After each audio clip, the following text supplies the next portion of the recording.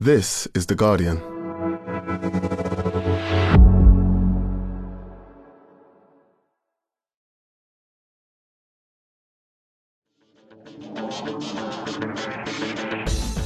Hello and welcome to The Guardian Football Weekly. We don't want to do this podcast. The players almost certainly don't want to play. No one wants to play these games. Just toss a coin or something and be done with it. The inspirational words of Barry Glendenning way back on the 14th of June 2023. i.e. yesterday. Try telling that to those indefatigable Croatians. Luka Modric still standing, scoring in the 116th minute against the Dutch to reach the final of the Nations League. And then we're on to England. Jude Bellingham signs for Real. We'll look forward to that. Jack Grealish is sober enough to train. If you'd forgotten, I had Scotland atop of their group as all the home nations are in action over the weekend. Paul Watson's here for Mongolia versus Vanuatu, amongst others. What a day for the fixture computer. The Premier League games are out as we record. We'll react live. All that, plus your questions. And that's today's Guardian Football Weekly.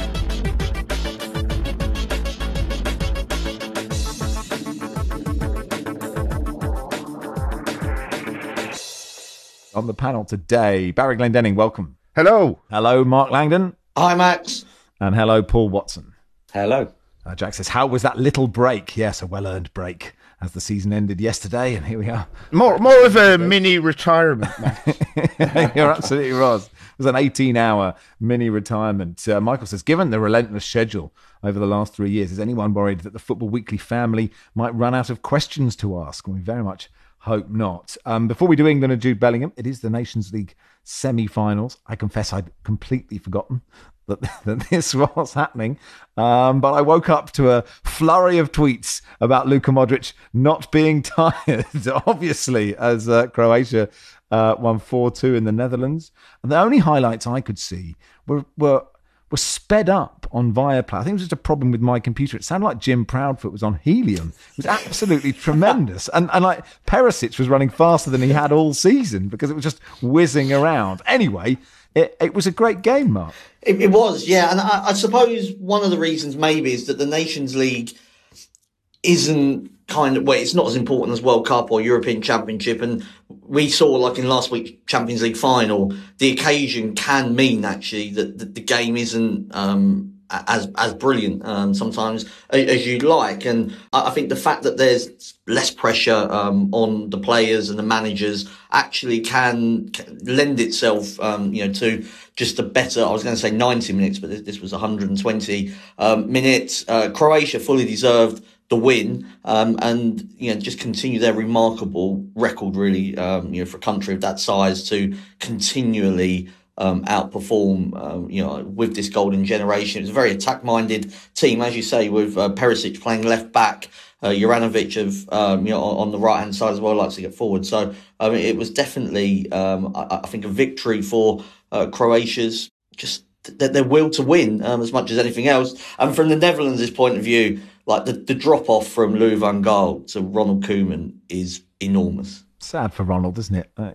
He looked quite happy when they equalised in the last minute. Brian says, have Croatia been naming the same starting 11 for the last 20 years? It feels like it, doesn't it? I don't know, Paul, if you caught this game. I actually only watched the highlights, but what really came through was just how much better Croatia were, to be honest. I mean, before the Netherlands got that last gasp equaliser, 2-1 was a fair reflection, but Croatia just had chance after chance. And in extra time, that kind of got even more marked, really. Rather than getting tired, they felt like they could have played another 20 or 30 minutes on top. They had the ball in the net again. They really did just ease through after that. And Ronald Koeman's having a bit of a miserable return. I always think he looks like a bit of a miserable appointment anywhere, Koeman, with the greatest respect to him. He's not a person who excites you when he comes in.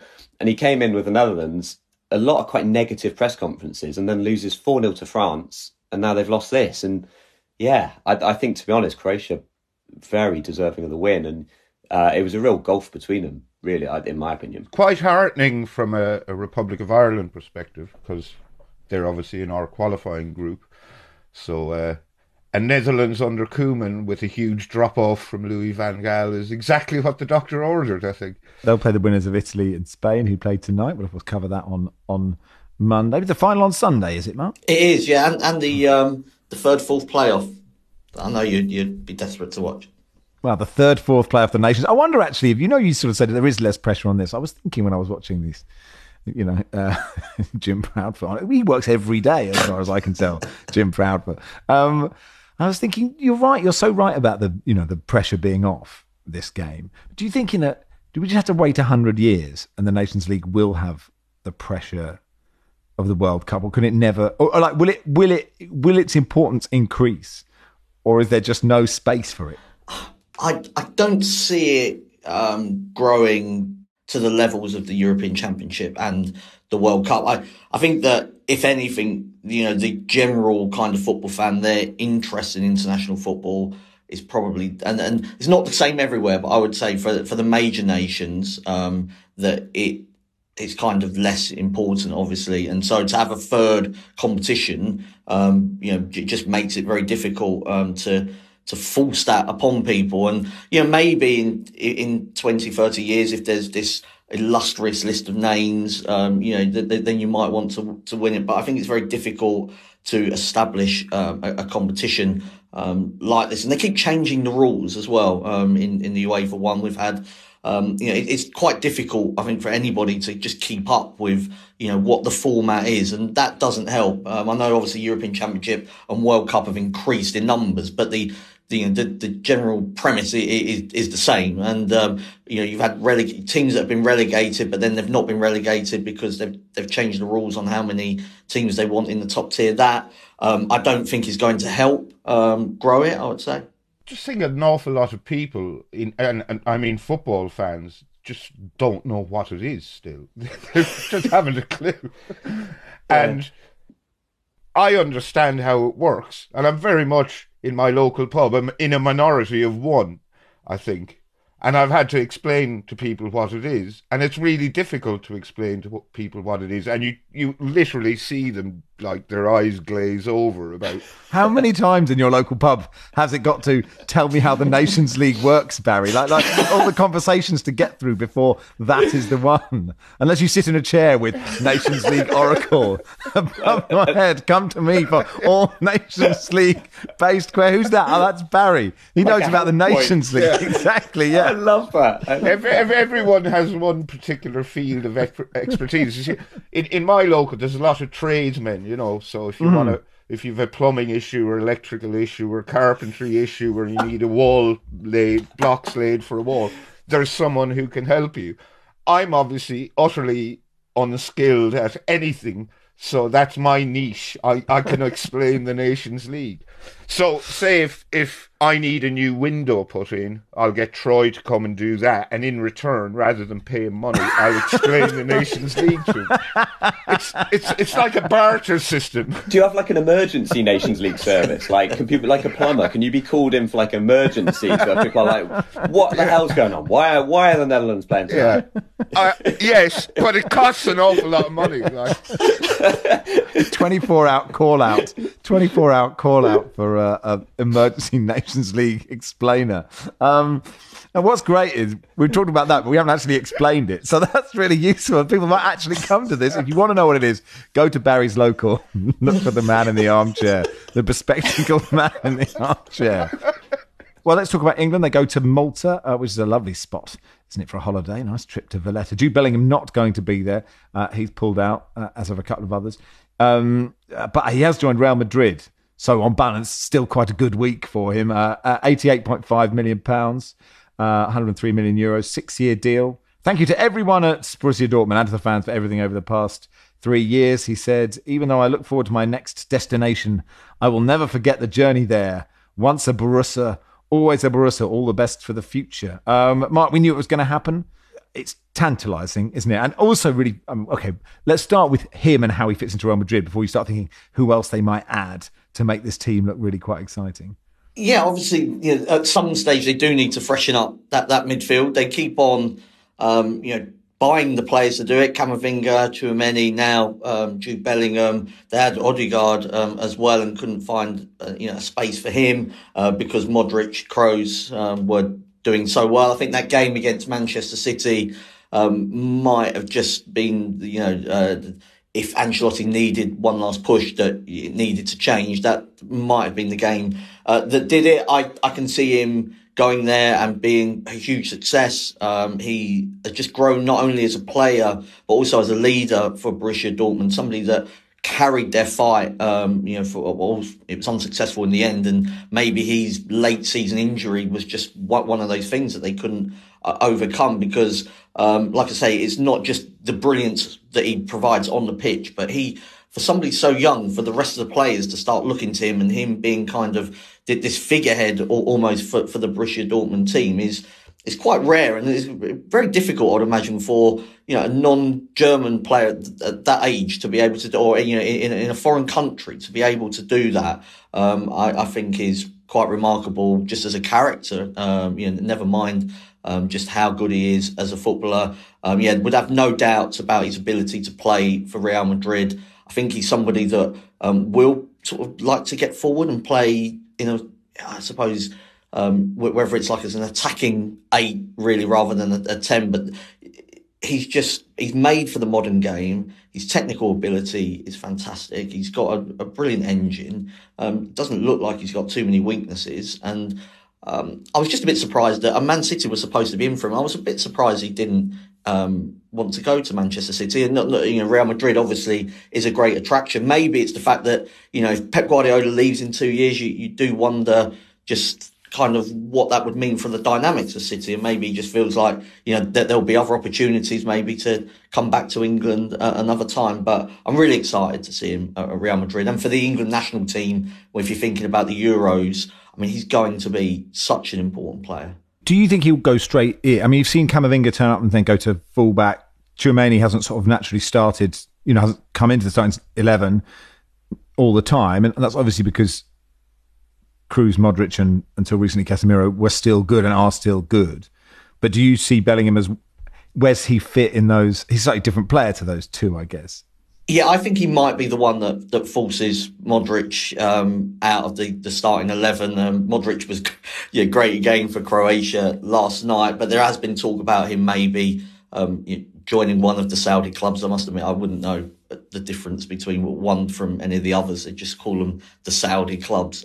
So he might go there. And I also think from Toni Kroos's point of view, I'm not sure his influence on the big games has been what it was. So I think that that Bellingham gets in almost immediately, and Camavinga has also let it be known that he doesn't see himself as a left back. So I do think it will be a different Real Madrid probably that turns up sort of when we get to the business end of next season's Champions League. So England play Malta tomorrow night and North Macedonia on Monday night.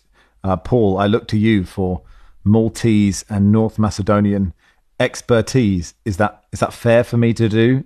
Yeah, I mean, I guess I've sort of set myself up for that, haven't I?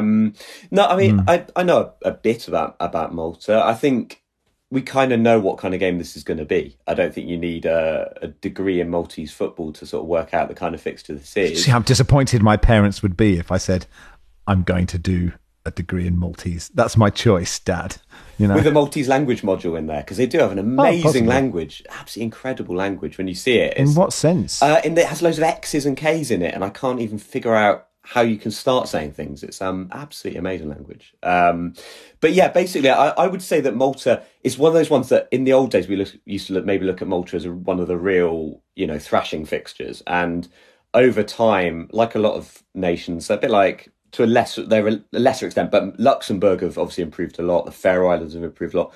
Malta at the moment are one of these teams that you wouldn't thrash, but you would you'd find it very hard to make a case for Malta really troubling England in any significant way. So you look at Malta lost 2-0 to Italy, 2-1 to Macedonia in the Euro qualifiers. Recently lost 1-0 to Ireland, as I'm sure Barry will tell you. So they're not a bad side. They're organised. They've got an Italian manager, not a particularly well known or enormously successful manager, Michele Marcolini. He took over from a more well known Italian manager who went out under a cloud after a scandal, Davis Manja. And they've sort of created a very solid, functional team with a couple of interesting players, one of whom is actually Notts County's Jody Jones, who's on the wing, who is actually a really talented, decent player.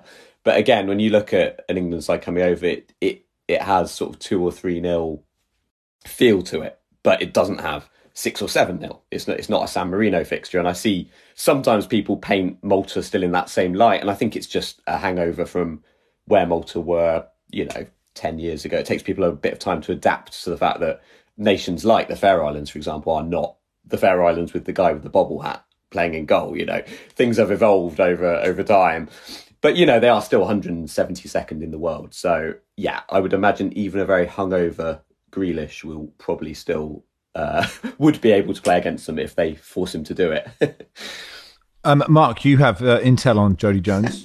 Well, I went to school with his dad, Jay. So, I've always sort of just thought, because he sort of came through sort of Dagenham, which isn't too far from where I live. So it was, and he was seen as a big star there, and at Coventry as well. I think, things would have gone better for him, but 3 ACL injuries is, just absolutely just so cruel on anyone really. But to bounce back, to have the strength of character to be able to bounce back from that, score the really important playoff goal, for Notts County in that semi-final, then scored a penalty in the shootout win over Chesterfield. It's going to be great occasion for him. So yeah, it's me, Jody Jones, his dad, Ledley King, and Dizzy Rascal from that sort of represent Blessed John Roach School, R.I.P. No longer around. Oh, really? That's great. And Barry is very delighted that you made the Wikipedia entry for notable alumni of your school. Yeah, well, it's the former Irish Prime Minister Brian Cowan, Willie Mullins, the racehorse trainer, one of the best in the world, quite a few rugby players, a few hurlers, and me.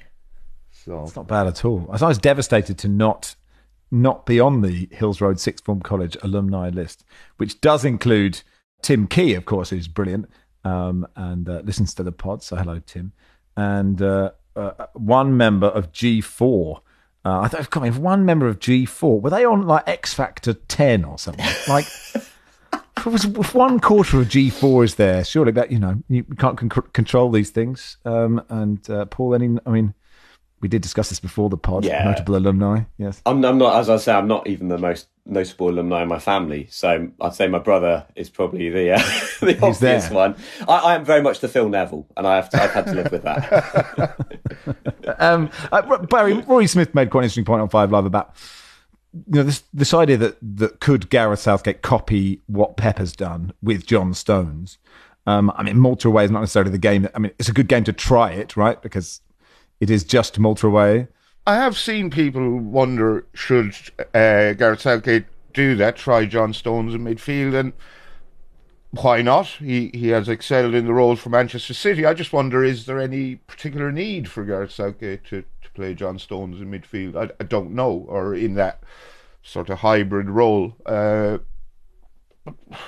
But yeah, these are probably the games to try it in if it's something he wants to do. I would think there's one person that doesn't want him to sort of do that hybrid role, and that'd be Harry Maguire, who would suddenly find himself in the Ruben Dias role, all alone, potentially with 2 or 3 sort of, not necessarily in the Malta game, but as England sort of progress, hopefully through the Euros against some rather talented forwards. I think you've got to be of a certain mind, I think, to be able to create the kind of tactics that Pep Guardiola does. And I'm not sure that Gareth Southgate could just copy that. I don't think you can just say, just do what you do for Manchester City to John Stones, because there are 10 other players that all play roles within that allow Stones to step forward. It requires Nathan Ake to do his thing and Rodri to do his, and Bernardo Silva and all the rest of them. So I don't think it's that simple, and you rarely see anybody try anything clever internationally these days. And in terms of midfielders, we just spoke about Bellingham, and you've got Declan Rice as well. I don't think there is a huge need to try to get too creative with all. I love when I saw John Stones, the FA Cup final was at Wembley. It was an absolutely brilliant performance, and I love watching him for Manchester City. I just think England and Manchester City are two quite different beasts. Okay, Gareth, don't bother. We don't want change. Just quarterfinals of the Euros, please. Out, unlucky, but defeat in the quarterfinals. And that'll do. All right, that'll do for part one. Part two, we'll look at the other home nations.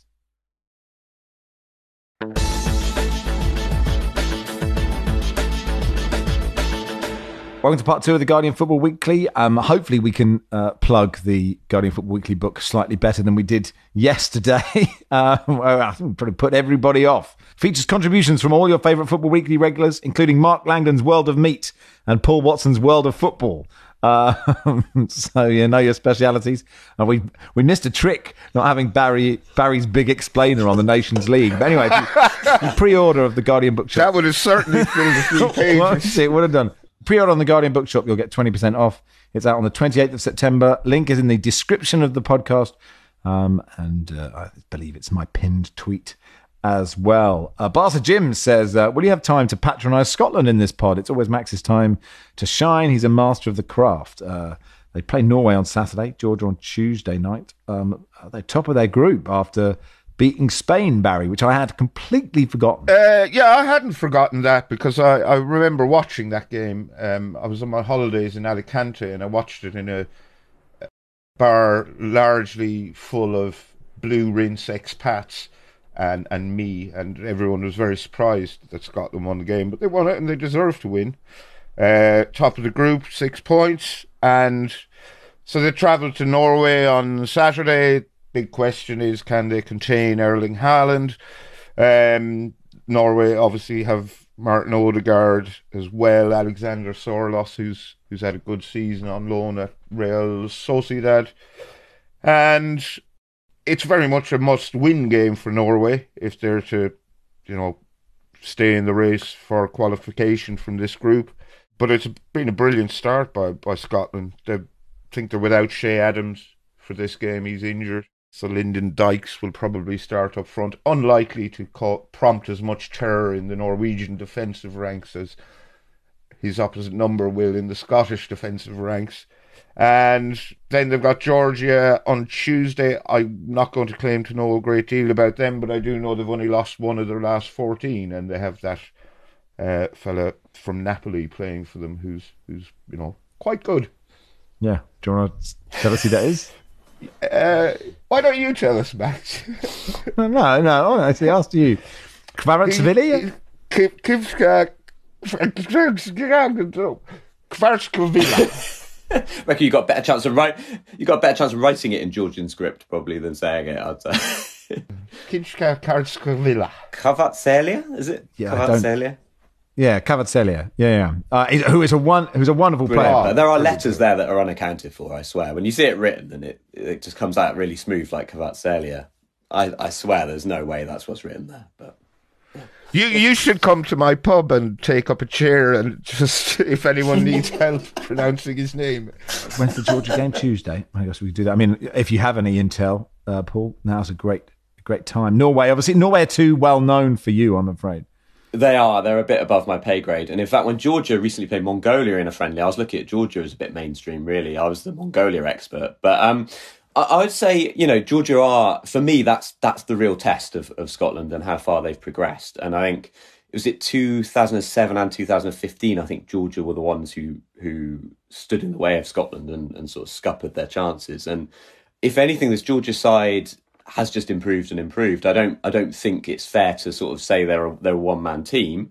They obviously have that threat of Kvaratskhelia up front, but they are actually a pretty well-rounded unit. And I think, to be honest, they are probably the bigger threat to Scotland in certain regards, because Scotland are going to be expected to sort of go and take the game to them, and that's going to suit Georgia very well, I think. So I would say personally that it's the biggest test of Scotland's progress and their credentials is can they manage this Georgia side that have the potential to just basically be a sort of just sit back, wait, and then hit. And with Kvaratskhelia there, I would really be worried about how Scotland are going to manage that. And I think they'll put a lot of attention into Norway because it's obvious, and then Georgia might be the one that unseat them. I just wonder if Barca Jim and all the other Scotland fans have been sort of watching Erling Haaland sort of drinking progress over the last few days. He didn't look that many pints behind Jack Grealish with some of the celebrations. I don't know if I'm doing him a disservice, but obviously, Haaland being fully fit and fully focused and maybe not being in such a state is going to be, I think, key really for both nations. And I was just having a look. Haaland actually doesn't play that many games for Norway. He's only played 23 times. He's got 21 goals in that period. But like Odegaard's got double the caps and is only sort of slightly older. So Haaland maybe, Norway need to get the Man City Haaland sort of up and running as best they can. Obviously not as easy when the service isn't as good as what it is at City, but he's obviously the transformative player for them, and whether he's fully up for it, we won't know until he lines up. Does Haaland actually drink? He strikes me as the kind of guy who wouldn't touch a drop. Like, his idea of a celebration would be having a few cubes less than usual in his ice bath. Yeah, maybe he was just he was full of beans. Maybe he wasn't on the booze, but he was definitely enjoying the celebration. I mean, 22, like you forget a hangover. Just you've got to really blitz it to not be able to have a kickabout after. Yeah, when you're 22 years old, it is different. I remember playing one Sunday league game and the centre back absolutely reeked of booze. And he went off the pitch and just threw up. So really, you just didn't want to be, and you sort of don't want to be marked by that player anymore. And I was just like, heavy night. And he said, no, it's just this collar is really tight, which I thought was a great. You don't have to lie to me, mate. It's all right. Anyway, Wales are in Group D. They're level on points with Croatia at the top. Turkey on a point behind on 3. Armenia and Latvia make up the rest of the group. They play Armenia on Friday night, Turkey on Monday. They've started this group pretty well, Baz, haven't they? Of course, Turkey could be the dark horses, of course, of this group. And then the sort of post Bale, I was going to say Ramsey era, but he's the captain, isn't he? Yeah.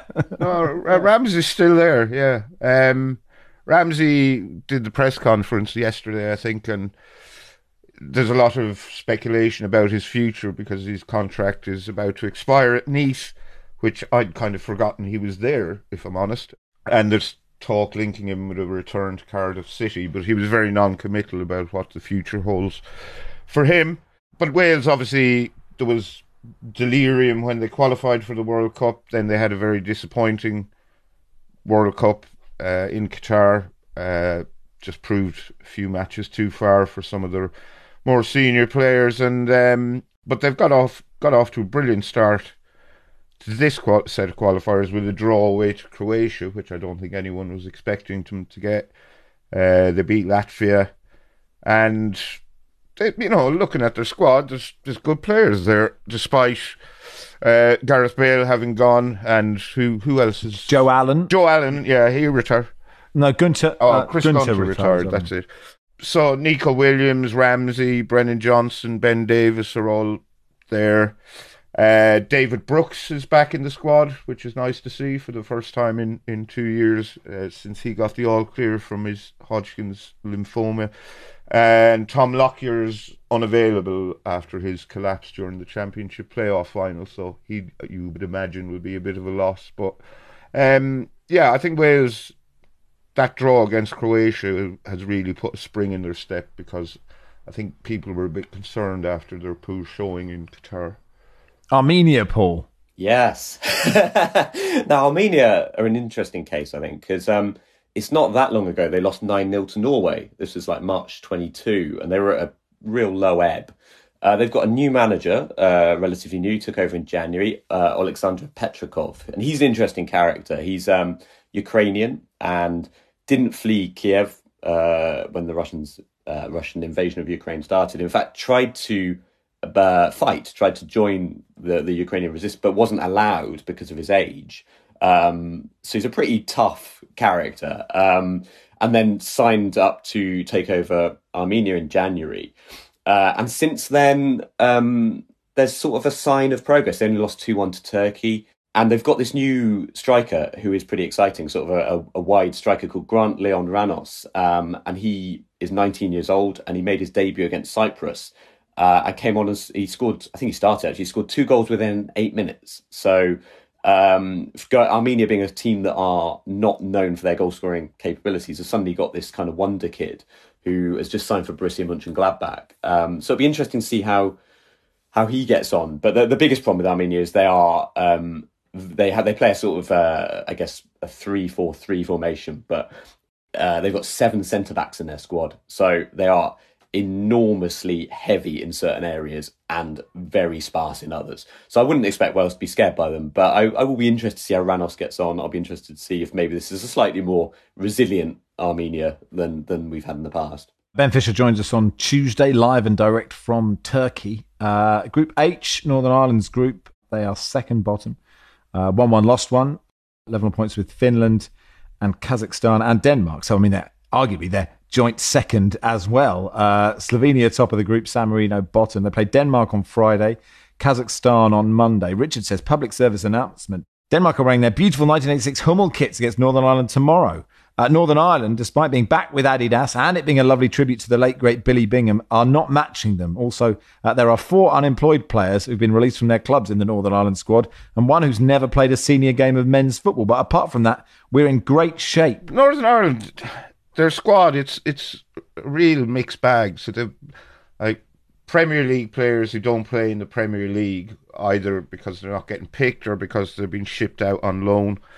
Like Conor Bradley from Liverpool, full-back, had a very successful season on loan at Bolton.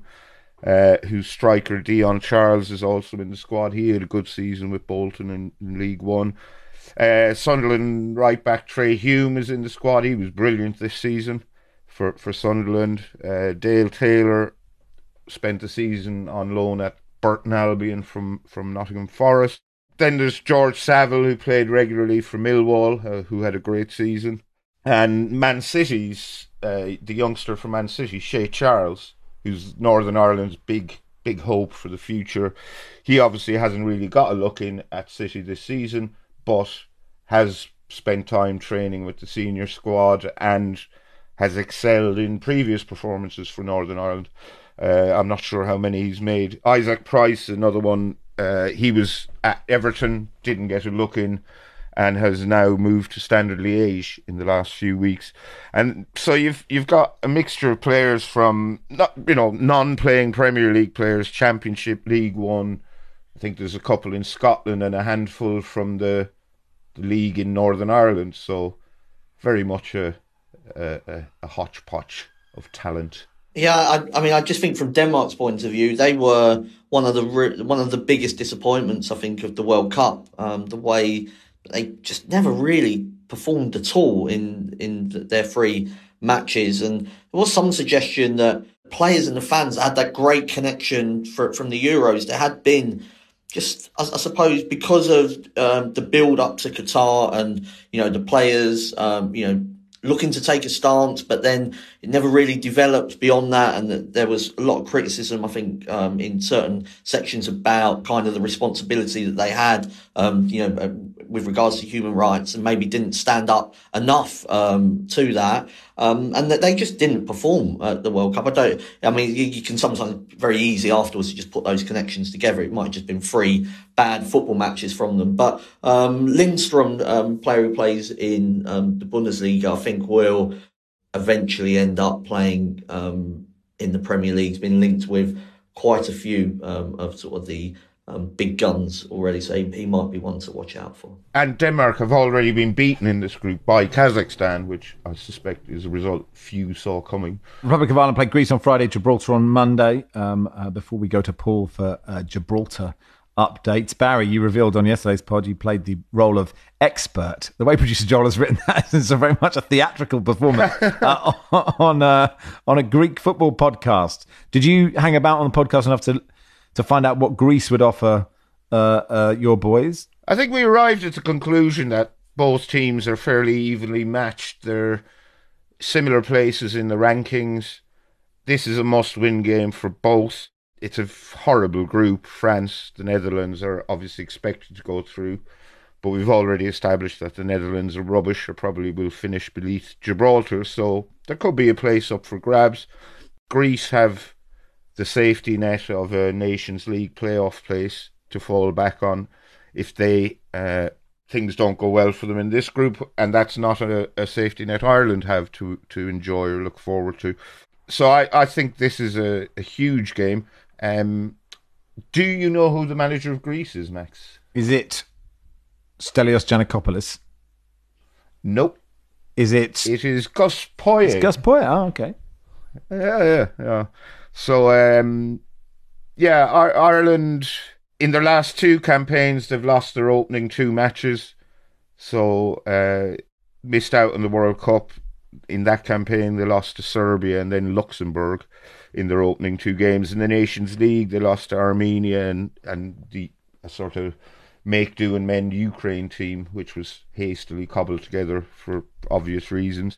And they've already lost their opener against France in this group at the Aviva, but played incredibly well in that game. And it looked like Stephen Kenny, after a long, long time, his message is finally getting across. I was hugely impressed with Ireland's performance again in that game. They lost 1-0, but were excellent. So, but this is really is a must-win game away at Greece, and it kind of has a draw written all over it. And then Gibraltar, Paul. So yeah, Gibraltar, they are playing all their games away from home at the moment, which is getting rid of that huge, famously intense Gibraltarian home atmosphere. Why are they doing that? Because they're building a new, they're redoing their stadium, and it's caused quite a lot of controversy, partly because it's going to be quite a lot bigger, I think, this new stadium, than people believe it needs to be. Like, it doesn't seem like... I thought you were going to say it's going to be bigger than Gibraltar. Well, close. I think it's going to be able to hold a number that people are saying is kind of crazy for Gibraltar. But it's caused actually a lot of controversy as well, because quite shamefully, the Gibraltar FA pulled out the Gibraltar women's team from the Nations League, from the Women's Nations League. And one of the reasons cited seemed to be finances. But obviously, huge sums of money are going into the men's team and are going into this stadium. And one of the arguments they said was that the women's team weren't ready to compete. But obviously, the Nations League is set up in such a way that you play against teams of a similar level. And also, it's very hard to get to that level unless you compete. So yeah, things are not particularly not good noises in Gibraltar at the moment. So if they upset France, that would certainly take the pressure off a little bit. I don't think it will happen. Not to ruin my minnow credentials, but I don't think it's going to happen. It would be great. Before we end part 2, just to send our best wishes to the friends and family of John Hollins, former Chelsea player and manager, who's passed away at the age of 76. He made almost 600 appearances as a player, scoring 64 times in 2 spells at Stamford Bridge between 1963 and 1984. Lifted the FA Cup, the Cup Winners' Cup, the League Cup during his first stint at the club, leaving in 1975, returning 8 years later to help them earn promotion from the second tier. Was appointed manager in 85 and stayed there for 3 years as well. So, best wishes to the people who know John Hollins, and Chelsea fans who, of course, he will have left a lasting impact on. And that'll do for part 2. We'll be back in a second.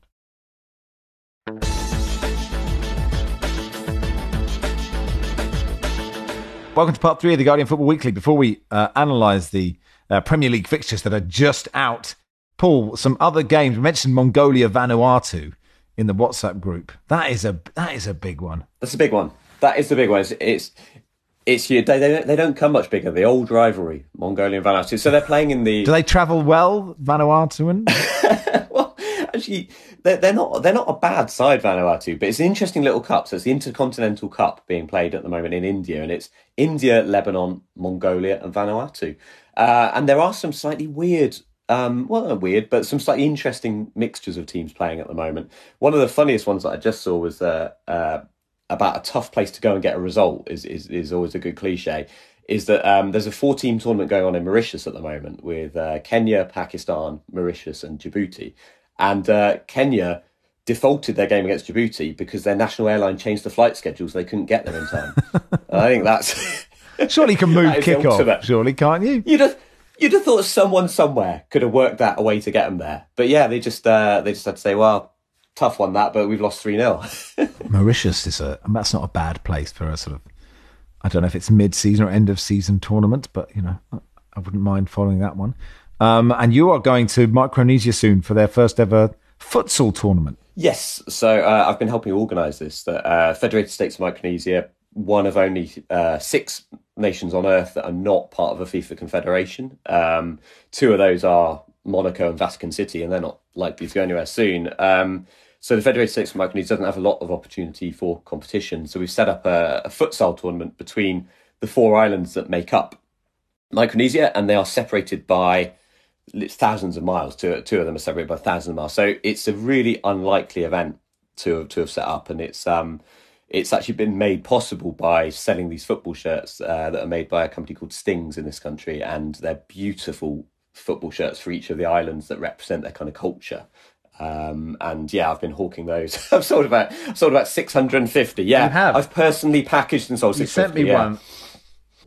So you sent me one. I did pay for Oh it. yeah, So- you insisted on paying for it. To be fair to you, I offered you a freebie and you refused, which is very noble of you. What shirt have I got? I've got this a red shirt with sort of black lines and a bird, a beautiful bird. So you have a Koshrai shirt. Now that is it's an island of 6,000 people, and they entered this competition. The first time they've ever entered any football or futsal event, and they entered in the start of the year in January. Said, look, competition in June. They said, yeah, we want to enter. We got one problem: we don't have a football. So that's Koshrai. That's the shirt you've got. We had to send them a football, and because it's one of the most remote islands in the world, it took us 3 months to get them a football, to get one sent over there.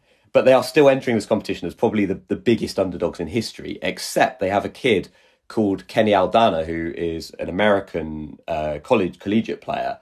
And he started this whole thing because he's of Koshrayan heritage, never been there, but his dad's from there. And he basically started this whole thing by contacting me and saying, how can I play for Federated States of Micronesia? How can I play for Koshrai? And I said, well, look, there just isn't a team. And so he personally has been on Facebook finding Koshraians in this tiny island saying, look, we're going to play. I'm coming out on this date and we're going to play football. And they're just sort of saying, yeah, all right, fine, let's give it a go. So the team is sort of like, I mean, what he arrives and what says, look, where do you play? What position are you? That kind of thing. Is he running the side? Well, there is a coach as well. There's a guy called Right, Chris Diao, who is he's a Solomon Islander and he's on Koshrai, so he's trying to like champion support for this thing. It's it's a really unique story. Great. Yeah, it's a really unique story. You can follow all of this. I actually mention it quite a lot. I'm going to do a shameless plug for my podcast. I do a podcast with Lee Wingate, which is about weird and wonderful, odd football stories. Everything from Ajaccio leaving their player behind after the team coach left last week in France, all the way to Kazakhstani away days, the longest away days in the world. Again, stuff like Micronesian football, friendly between Guyana and Martinique being called off for a punch-up, all these kind of things, all these weird and wonderful little stories. It's called The Sweeper, and it's at SweeperPod on Twitter. I'll be covering everything from Micronesia. I'll be out there. If the flights will take me, I'll be out there and when is it? Reporting back. It starts on July the 8th, finishes on July the 15th. That's great. And to get there is a mission. Yeah, it's a couple of days. It's about 38 hours of flying to get there, and that's if you're lucky. I remember. Don't take a toddler. Would be my recent experience. I can imagine. God, I mean, I remember the one time I flew out to Micronesia, and I thought it was taking a bit longer than it should do. We landed and I was ready to get off and we were on the wrong island. And I said, quite understandably, said, well, why are we here? And they were very kind. They said, oh, we overflew. I was like, what do you mean we overflew? Apparently it's so normal that it can be so rainy, and because they're the shortest runways in the world, it can be so rainy, too dangerous to land. They just land on the next available island. And for them, it wasn't a big deal. They were like, we'll get back there soon. But I was like, what? That'd be very English. What do you mean you overflew? I mean, to be fair, like if you overfly an island, I think it's great that you've landed on another island. Like I would say, I would take the positives. Can people still buy these shirts? They're really beautiful. They can, yeah, they absolutely can. I have a limited number left. They are in my living room, so my wife will be delighted if people do find them. If you find me on Twitter, I'm at Paul_C_Watson, and I will package it up, and my very friendly postman will come and collect it with a look of disdain on his face again.